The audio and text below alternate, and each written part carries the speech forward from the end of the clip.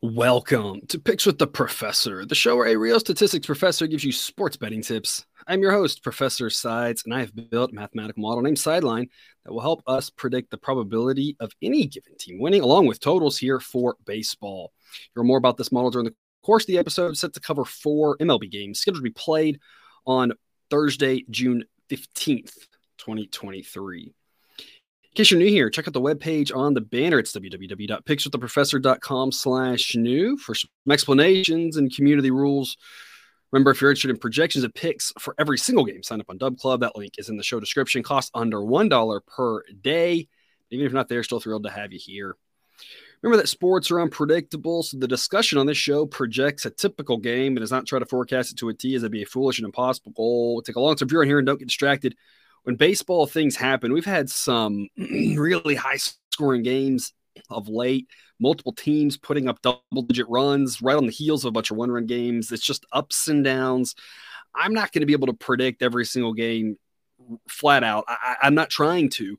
What I'm trying to do is tell you what I think the probabilities are and thus what good prices to bet are.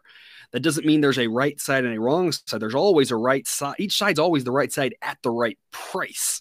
And that's what we're talking about here, making sure that we make smart wagers. That's what's going to grow our bankroll instead of drain it. But as much as I'd like to say we'll be profitable each and every day, that good variance and bad variance, it's going to hit us. You just never know how it's going to play out. Monday was a little bit rougher. Tuesday was fantastic. We'll see how Wednesday goes here as I'm recording Wednesday before too much has happened. And so, like I said, as much as we'd like to win every single day, we're just going to be some ups and downs. And that's what we're thinking about for that long term, where our bankroll is. And so hopefully if you've been with us for any time now, you're seeing that bankroll slowly and steadily rise. Totals, I think I mentioned this here, haven't been quite as good the last couple of days, whereas the recommended sites have just been taking off. Totals kind of helped us out when some of the B-grade plays are struggling. We always got good things happening, more good than bad in the long run. So hopefully your bank account, as mine is rising. Before we get to some Thursday games, though, some reminders. Please hit that like button on YouTube. Also, if you aren't yet, please consider subscribing or following. It's free. And if you turn on notifications, you don't miss any of the college basketball, MLB, or college football content this channel provides. You'll see on the screen how I scale my picks. It's at A-grade money line plays. Return us 4 units.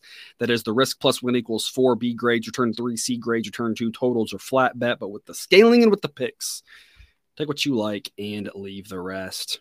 I'm going to start off here at 1:05 p.m. Eastern. Blue Jays at the Orioles. It'll be a warm day in Baltimore, starting off around 80 degrees, closing in the low 80s. Wind will be blowing in the 5 to 10 mile an hour range, but mostly across, so not a huge weather effect there. Blue Jays, of course, have the much better offense and are still right-handed heavy as last year, just not quite as much, especially with the addition of Brandon Belt, a couple others, Dalton Varsho being another one. So they're still a little bit right-handed heavy here. Gives them a tiny ding facing a righty in Tyler Wells. But it's interesting to contrast it with the Orioles, who are extremely left-handed heavy and get a pretty big ding facing a lefty in Yusei Kikuchi. Otherwise, though, with these two pitchers, I think Wells is the better of the two. Obviously, his ERA is about a full run better than Kikuchi on the course of the season. The underlying metrics say it's probably not that large of a gap. He projects to be a little bit better. Again, not quite as much as the results this year have gone, but I do think Wells is the better pitcher. Of course, the gap between Wells and Kikuchi is relatively small, given how much the Blue Jays offense is better than the Orioles, especially Orioles versus a left-handed pitcher. I do trust the Orioles bullpen a little bit more, though. So really the Orioles are going to have an edge pitching, but the Blue Jays will have a larger edge hitting. Of course, the game is in Baltimore. Baltimore's been a team that's overperformed all season, all last season as well. And so because that, the model says the Orioles should be favored by a price of minus 119, that they win this 54% of the time. Of course, that minus 119, the current price on them is minus 120.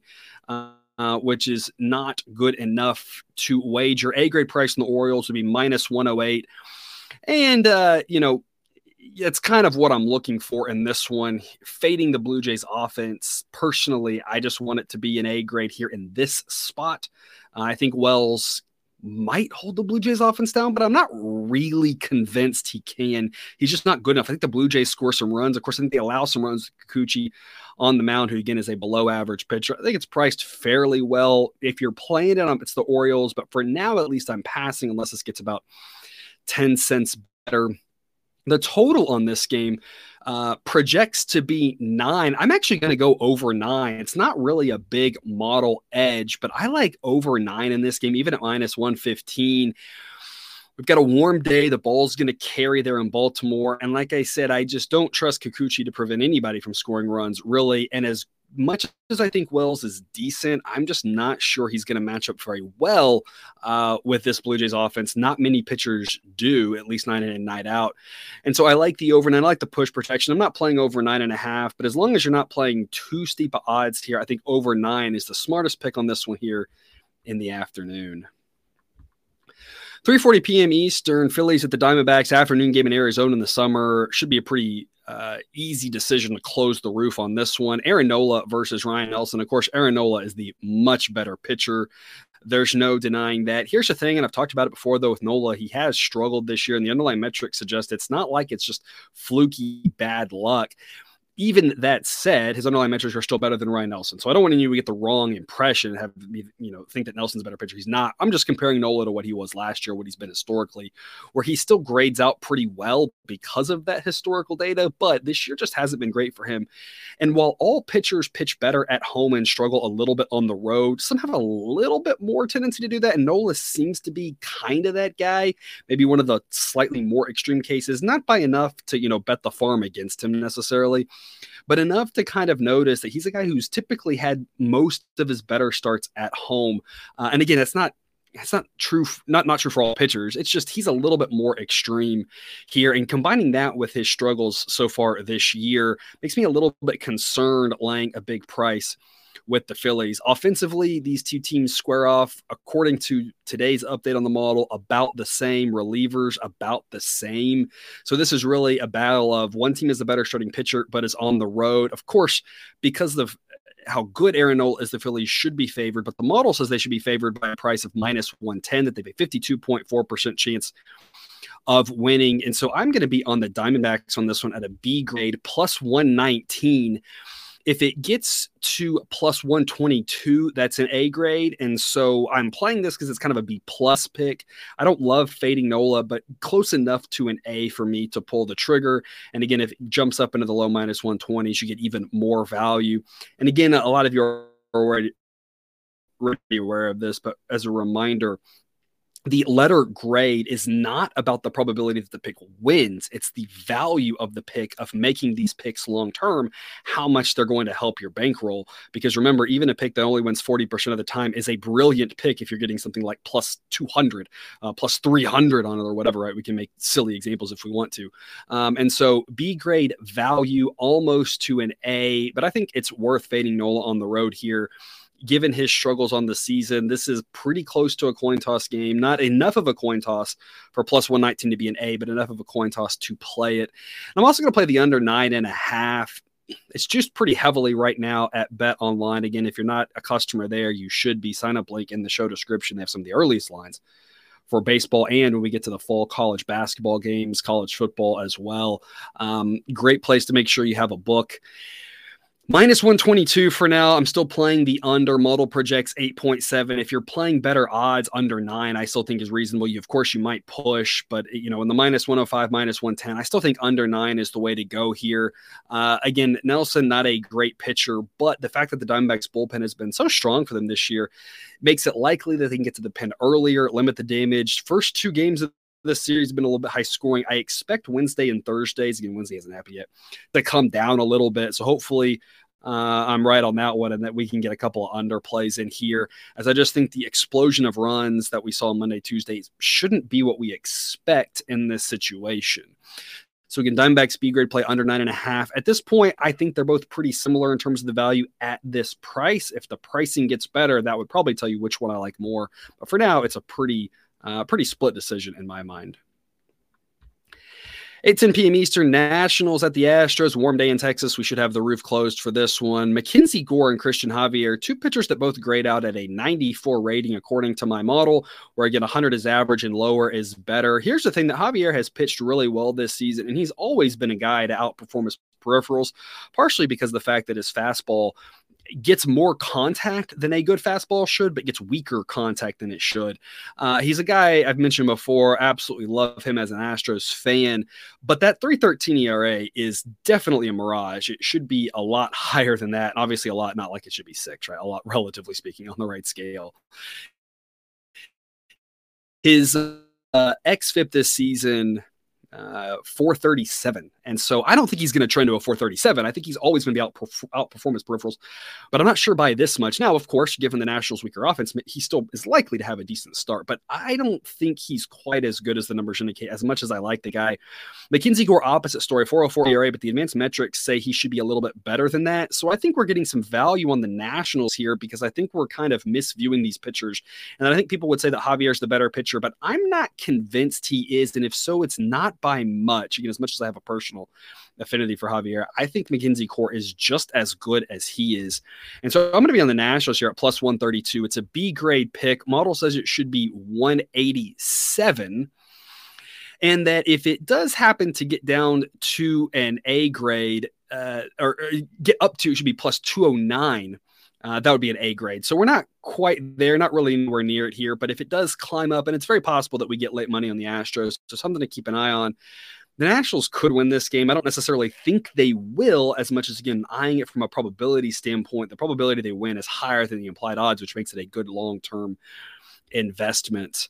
Another way you could look at this is the run line. However, on the run line, we tend to see a little bit escalated value on the plus 1.5, which should be looking for the Nationals, when you have a lower scoring game than expected, and the minus 1.5 with a higher scoring game, again, than the books, because they're pricing that in just like my model is. In this case, though, I like the over 8. And so the plus 1.5, probably not going to be a very good value pick. Again, if you're interested in what the model projects on that, that's made available to everyone who's signed up on Dub Club. That sign up link also in the show description. It costs under $1 per day to get a bunch of information every single day. Without seeing a run line price right now, my hunch is it's not going to be very good, because I like the over. And so because I like the over as well, my hunch is the odds aren't going to be worth the payout. I'd rather just take a chance on the Nationals winning this game outright. But I think that we can get some runs here. The Astros against a lefty project to be well above average. They're extremely right-handed heavy. This offense now grades out to be pretty league average now that you remove Yordan Alvarez. Of course, Brantley's still out as well. It's a much weaker offense, but with all the righties in the lineup, they project to be well above average against a lefty. Now, again, I still like Mackenzie Gore, but this Astros offense against the lefty should still put up some runs. And again, I don't think that Christian Javier is quite the shutdown artist that his numbers this season might indicate. Again, I like him, but I think he's going to give up a few runs as well. The model projects 8.4 runs, so I'm not going over 8.5, but I am comfortable going over 8 in addition to my Nats plus 132 pick. And my statement here holds just like it does for the Diamondbacks and the under in that game, and that right now I would say I like them about the same. It's really hard for me to pick which one I like more than the other. Cousin Jared's a great guest to have on here usually, and Jake as well sometimes, when I can ask them which one do you like more.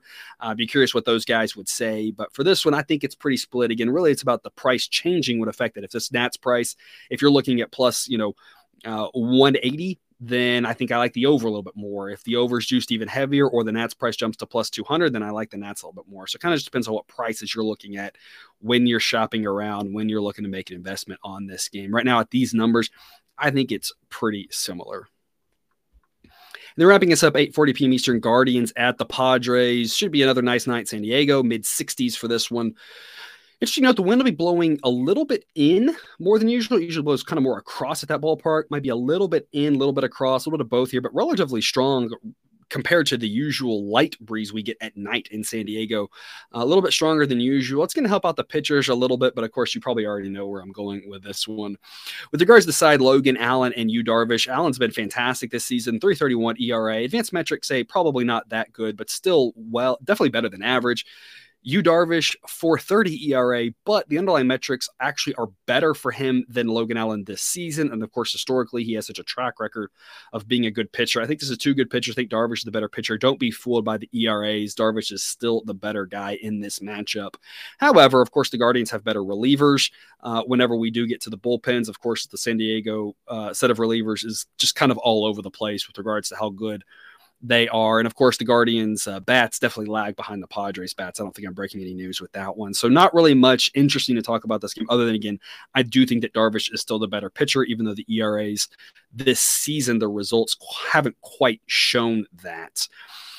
With regards to picking something on this one, it's definitely a game where I want an A-grade play on either side. Model says this should be Padres minus 136. The current price I'm seeing on the Padres minus 148.